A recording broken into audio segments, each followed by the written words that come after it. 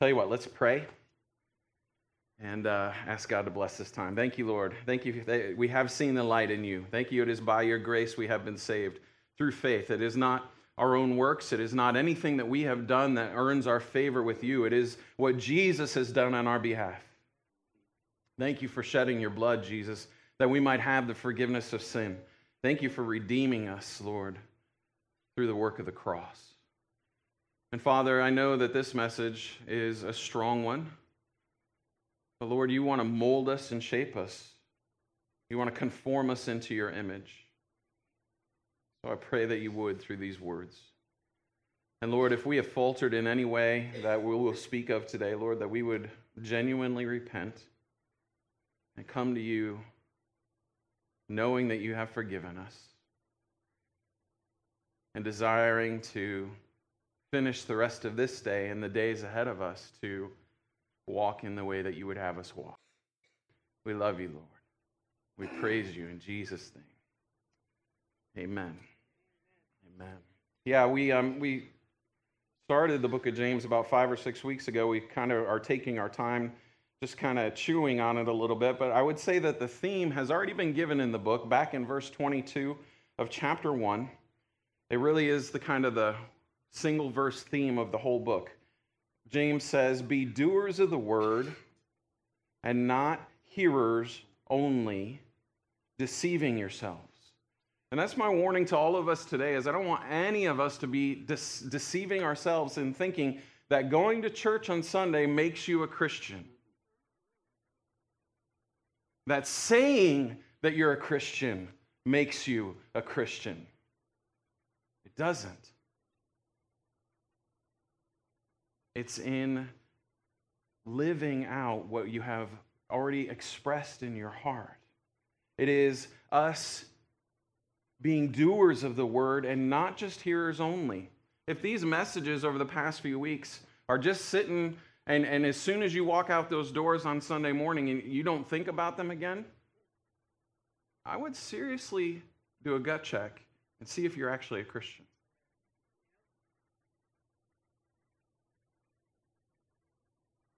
I don't want any of us to deceive ourselves. I know that sounds hard, but it's coming from love. It's that I care enough about you to speak the truth. And I don't want anybody in this room to think that, hey, man, I've checked off my church list for the week. I'm good with God. It's so much more than that. The Christian life is a response to what Jesus has done for us. It's the response to the grace of the cross. It's you and I seeing how much Jesus loved us, how much God loves us, that he was willing to give his own life that we might have the forgiveness of sin. And declaring him as Lord of our lives. We can't just call him Savior. He has to be Savior and Lord if he's anything at all to us.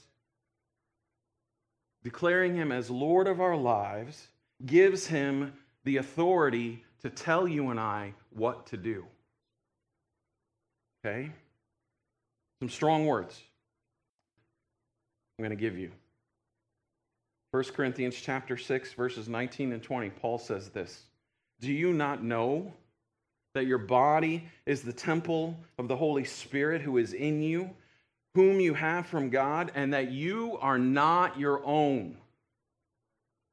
You were bought at a price.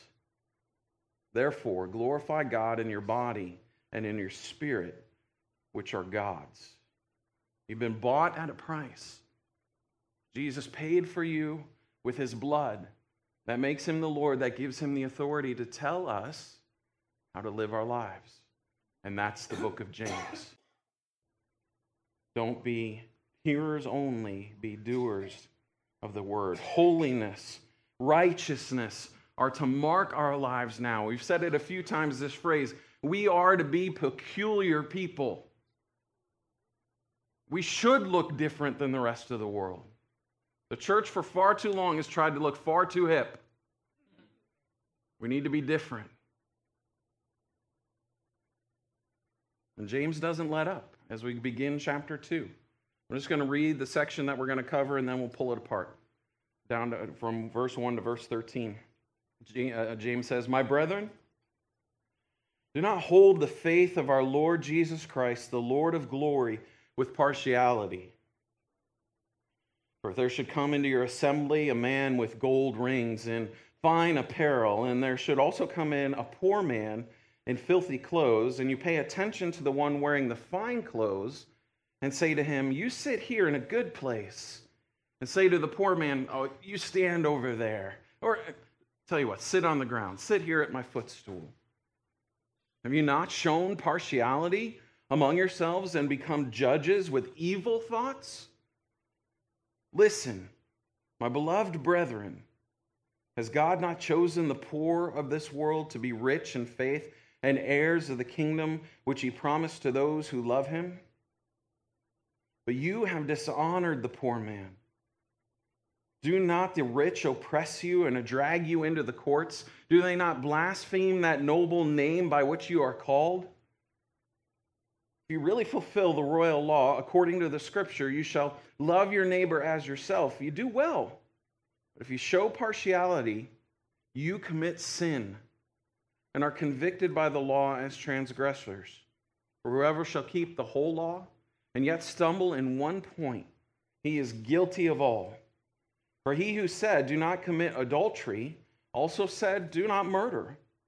Now, if you do not commit adultery, but you do murder, you become a transgressor of the law. So speak and so do as those who will be judged by the law of liberty.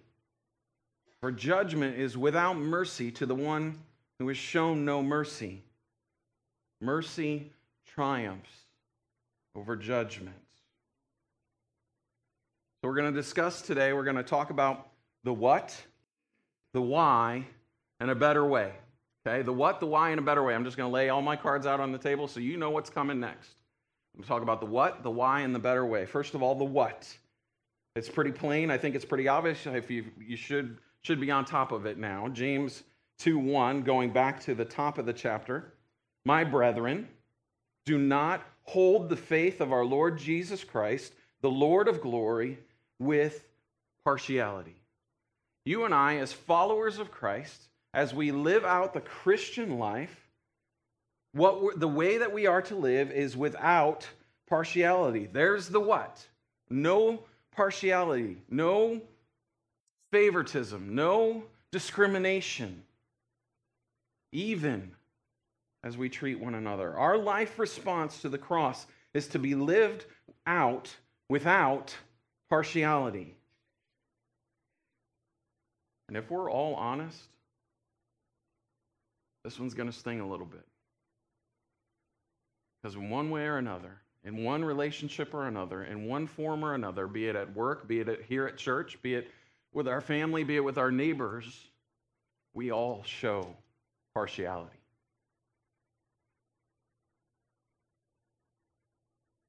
He's going to give us an example. Verse 2, for if there should come into your assembly a man with gold rings and fine apparel, and there should also come in a poor man in filthy clothes. So we have the fine and the filthy. And you pay attention to the one wearing the fine clothes and say to him, you sit here in a good place. And to the poor man, you stand there and sit here at my footstool. Have you not shown partiality among yourselves and become judges with evil thoughts? Partiality can play itself out in two different ways. Partiality in the positive would be favoritism. It's that you're showing that you have a favorite, that you're toward the rich man, you're lifting him up, you're giving him the special place, you're showing him special attention. In those days, as they began to gather at the church, they would often meet in a room that was like the synagogue, and the synagogue was just a basic box, and they would put benches around the outside walls of the synagogue, and then as you came in to gather together, those who were affluent, those who had status within the community were the ones who got to sit on the benches. There weren't a whole lot of seats available. And if you fell lower in the caste system, if you weren't the popular one, if you didn't have as many Twitter followers, you sat on the floor. That's just the way that they rolled. And so now James is coming against that. We saw that in our own country as the country began. We see this favoritism as in churches even, where they had pew rentals. And the more money you gave to the church, the better seat you got in church. You go to the first church in Philadelphia where George Washington attended, you can tell which pew was his because it was rented, and they would put locks on the pew if you didn't give your money that week. You couldn't have your seat. We're thinking about that. No, just playing. We talked about money last week. I don't want to bring it up again. Forgive me, Lord. But it was evident by where you sat, how popular you were, how much attention you had received. So partiality in the positive is favoritism, but partiality in the negative is discrimination. And sadly, we see a lot of that as well. And I think even in our own lives, we tend to discriminate still to some degree. I don't know what the relationship is in your life, but I know of some in mine that as I studied this week, I had to do a gut check to say, I don't treat them the same that I treat my friends. Discrimination's been around a long, long time. Even in this country, based on whatever. Probably the most prominent would be race. That even within the last 100 years, there was discrimination of race, even in the church, sadly. I heard of a story of Billy Graham going to Jackson, Mississippi in 1952 to do one of his crusades. And the people of Jackson, Mississippi actually wanted him to do two separate crusades, one for the white people and one for the black people. And when he refused to do that, they finally acquiesced. But when he walked into the auditorium, there was a rope dividing the congregation in half, and the blacks sat on one side and the whites sat on the other. This was before anybody came in, and Billy Graham said, "No, we're not doing this." And he himself tore down the ropes because he firmly believed that we are not to show partiality. I'm so grateful that our congregation is diverse. And it's just a blessing to me. It could be race. It could be sexism. It could be religious-based, that we would discriminate against a Muslim. It's not right of us to do. We're called to love. Now, love isn't tolerance. That's what... Sorry, I'm going to rabbit trail for a minute, but that's what society would want to teach us today. That love is tolerance. No, love is speaking the truth and letting people know where they are wrong, doing it in a loving way.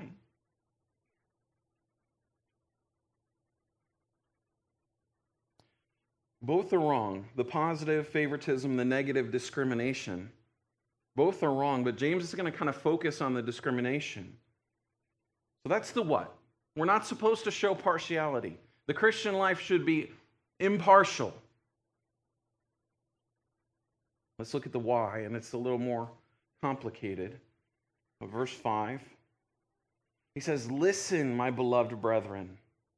Has God not chosen the poor of this world to be rich in faith and heirs of the kingdom which he promised to those who love him?" So he's focusing now on the poor, those that were discriminated against, saying, "Hey, you sit on the floor, you go sit, you stand over there." And God and James God through James is saying, God's chosen the poor of this world. And there's really two types of poor that God addresses, and he likes both. There are the poor in spirit,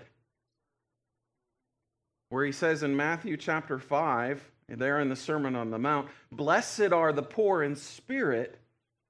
Blessed, that's a good thing. Blessed are the poor in spirit, for theirs is the kingdom of heaven. When you're poor in spirit, what that means is you have a recognition of your great dependence upon God spiritually. That you recognize, I am lost without him. I am in desperate need of his saving grace and his mercy.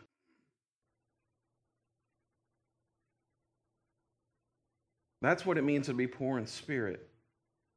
But there's also the physically poor, and God has favor upon the physically poor as well. He says in Luke chapter 6, verse 20, Jesus, he lifted up his eyes toward heaven.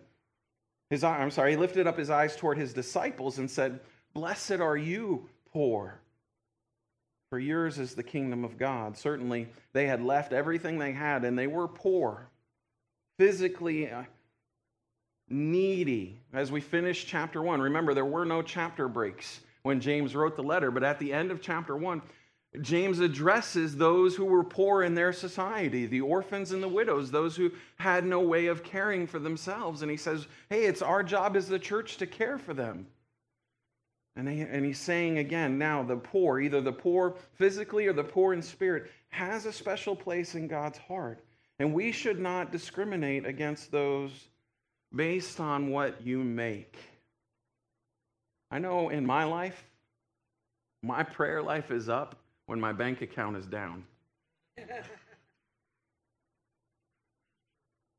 I'm far more spiritual when I'm $1,000 in the hole than $1,000 in the bank. That's something Dave used to say all the time. You know, it was just, yeah. Why? Because I have a greater dependency upon God, both in the spiritual and in the physical.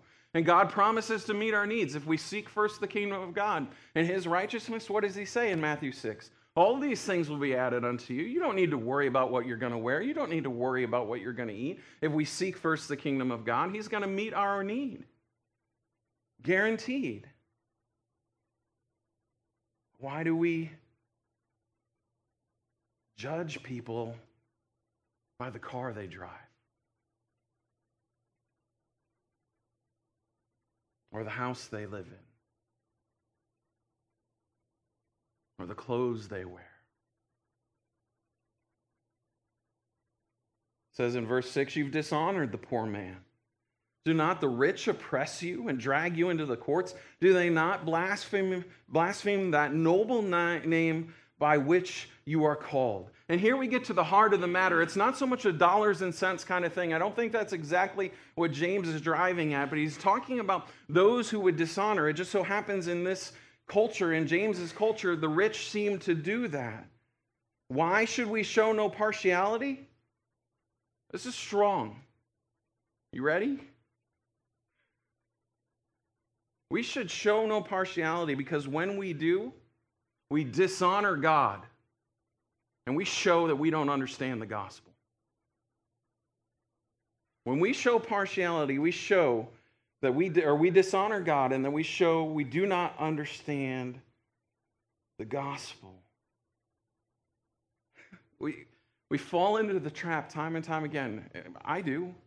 I think we all do. We want to be admired by the rich. Oh, that this person would notice me. Maybe not the rich financially. Maybe it is the rich financially.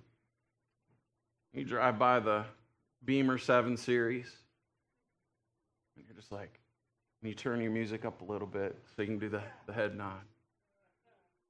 It just helps you to feel good when somebody in a Beamer 7 says hi to you.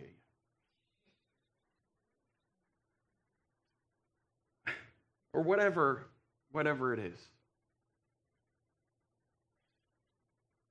We want to be admired by the rich. We want them to like us. We want to be like them. We fall into this trap. And that is not God's way.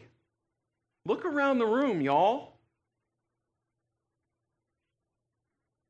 We want to be like them, but look around at us. Look at who we are as a family. Please allow me just a moment to step on some of your awesomeness. 1 Corinthians chapter 1. Paul speaking, for you see your calling, brethren. Not many of you are wise according to the flesh, not many mighty, not many noble are called.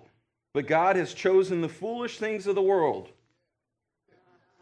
to put to shame the wise. God has chosen the weak things of the world to put to shame the things which are mighty, and the base things, the poor things of the world, and the things which are despised, God has chosen. And the things which are not, to bring to nothing the things that are. Why? that no flesh should glory in his presence. 1 Corinthians 1, 26-29. That no flesh should glory in his presence. You and I, we fall into the trap of we seek to give glory and receive glory in the flesh. And God despises that. He intentionally chooses the worst team possible, me and you. It's like the Cavs right now. The Cleveland Cavaliers. I don't know how they're doing it. But should they win the championship, I know not a lot of you are basketball people, but I'm hoping that you've heard a little bit about what's happening in the NBA right now. There's this guy you probably heard of, LeBron James. They call him the king, but name somebody else on that team. Ain't nobody. There's some guy they named after a sandwich shop in New York. There's some guy named Smith. Well, that's pretty common. There's some guy from Russia who doesn't spell Timothy right. And then there's some guy who thinks that Kid and Play is still cool. He's got this fro thing going on from like 1987. If he wins this thing, he's got to be the GOAT, right? Greatest player of all time. Everybody's like, oh, Michael Jordan. Okay, we'll have that argument at another time. But to take and elevate that team to a championship, that's what God does with you and I. So that it becomes all about him and not about us. God doesn't like glory stealers. You and I seek to do that in the flesh by showing partiality. We don't show partiality. You do not. That's what we're not to do. That's the what? It dishonors God. It shows we don't fully understand the gospel. He says there at the end of verse 7 that we're called by a noble name. What is that name? We are Christians, followers of Christ. We are marked by a different lifestyle. We are a peculiar people. We're not to conform any longer to the pattern of this world. In our showing partiality, we're dishonoring that name. Because in essence, what we're doing is cozying up to those who hate that name. We're trying to get in bed with people who hate Jesus. And that's what it's all about. Slavery is snuggling up to the one who abuses you. We as Christians do it all the time with this world. Don't conform any longer. It is utter foolishness that we would try to show partiality to the things of this world. That we would discriminate against those who God has chosen. Let me try to illustrate why showing partiality is foolishness. Hopefully this will help us figure out. We got anybody that's going to youth camp? Put your hand up. Anybody? Bryce, come on up here, man. Can you come up here? Will you volunteer for this? You be willing? It's worth your time, man. It's worth your time. See, I'm going to make it worth your time right now. Oh. Would you like this $20 bill? Not really. No, say yes. Yeah. Okay, good. We didn't work this out beforehand. $20 bill. Okay, brand new, pretty crisp, pretty shiny, right? Yeah. Nice $20 bill. To take to camp, that'd be nice for the sugar shack. Right. Yeah? Yeah, okay, hold on. I'll give it to you. Wait.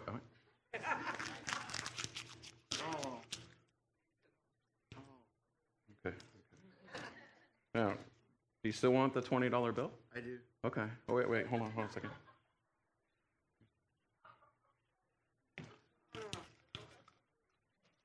little mud. Okay.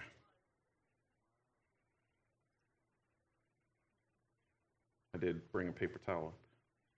But do you still want I do. why? I can clean it. It's still $20, Yeah. right? All right. Take that to camp. Now here's the thing. You can't show partiality with it. Gotcha. So you go to the Sugar Shack, you buy some stuff for all the people there. Yes, sir. Send it out. All right, man. God bless you. So what? I just wanted to play in the dirt. That was fun.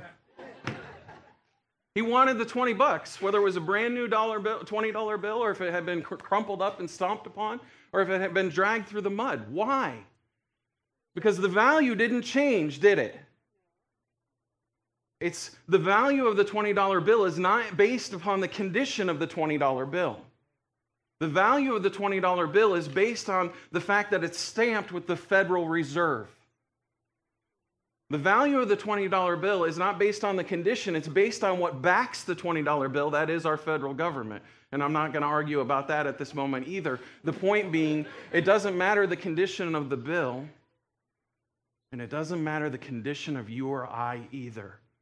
Our value is not based upon our condition. Our value is based upon who backs us. And that's Jesus.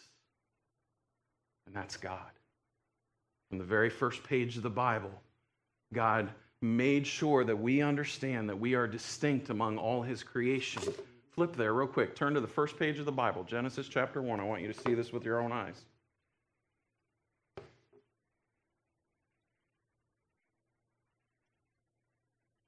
We go through the 6 days of creation, and we get to the end. Genesis chapter 1, verse 26.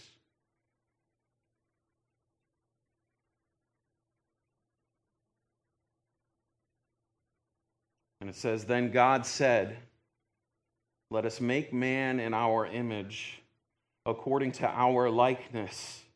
Let them have dominion over the fish of the sea, over the birds of the air, over the cattle, over all the earth, so that, or over every creeping thing that creeps on the earth.' So God created man in his own image.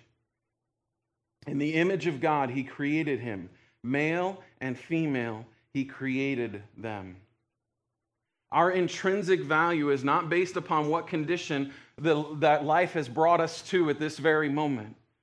Whether you've had a great life and haven't had many bumps and bruises along the road, or if you've been beaten at every turn, your value is not based upon that. Your value is based upon the fact that God has breathed himself into you.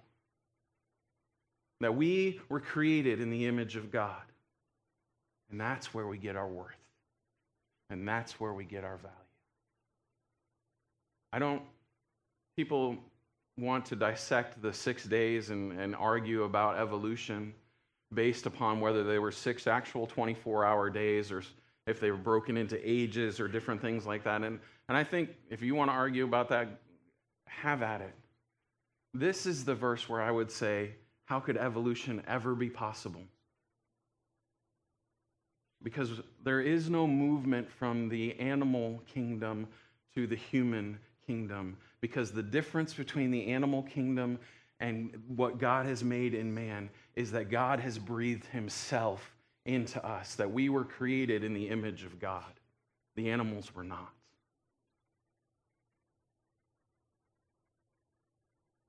And from that, we get our worth. So not only is partiality dishonoring to God, it's actually anti-gospel. When we show partiality, we are actually working against what God is trying to do.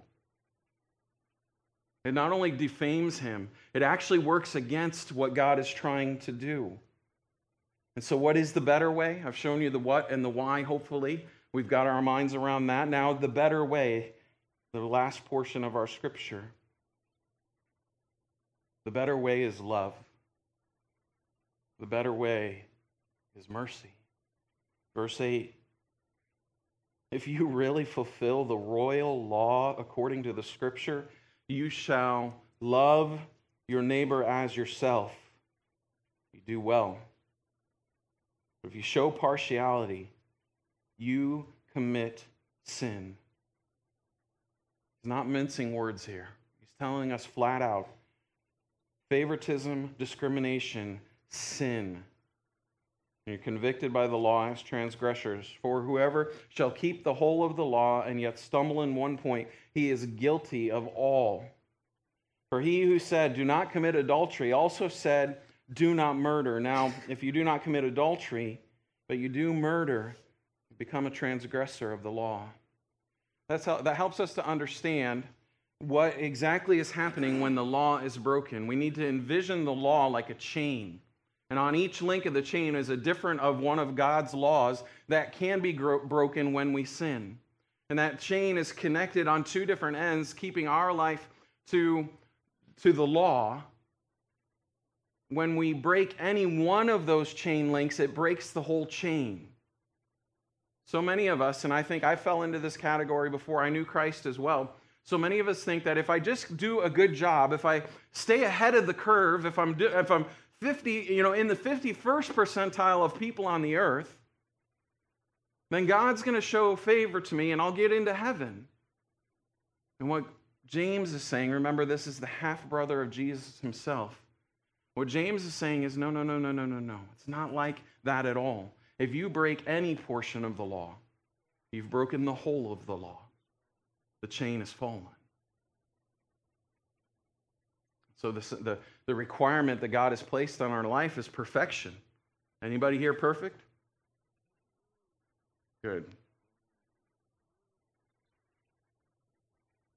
Because if you raised your hand, you'd be lying.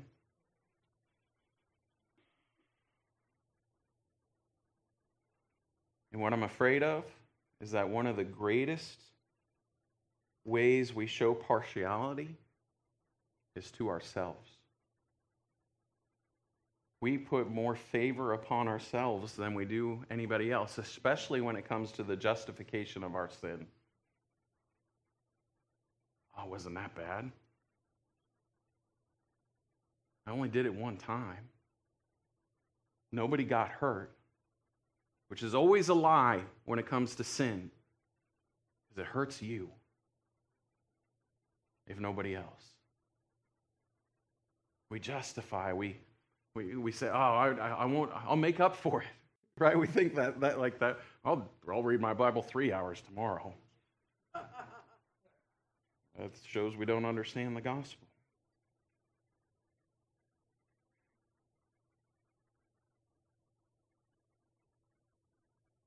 So we are to show mercy. Verse 12, so speak and so do as those who will be judged by the law of liberty. For judgment is without mercy to the one who has shown no mercy, saying that one day you and I will stand before Jesus, and based upon the mercy we have shown, we will be measured by the measure that we use, he says in the Sermon on the Mount, Matthew chapter 7. We are to extend mercy to one another and even mercy to ourselves. We get our perspective, and I mentioned this last week or the week before as well. We get our perspective from Matthew chapter 18, the story of the man who had been forgiven much and then goes to his brother and wants to exact the debt. We keep in mind all that we have been forgiven of, and in that perspective, the overwhelming grace that God has given in our lives, with that in the forefront of our brains, we act in love. We press out in mercy to those around us. Because as the last phrase says, mercy triumphs over judgment. It has in my life. The grace and the mercy of Jesus Christ at the cross has triumphed over the judgment that I so rightly deserve because of the sin I've committed, because I broke the chain. When my heart is around that idea, my head is engaged upon that idea,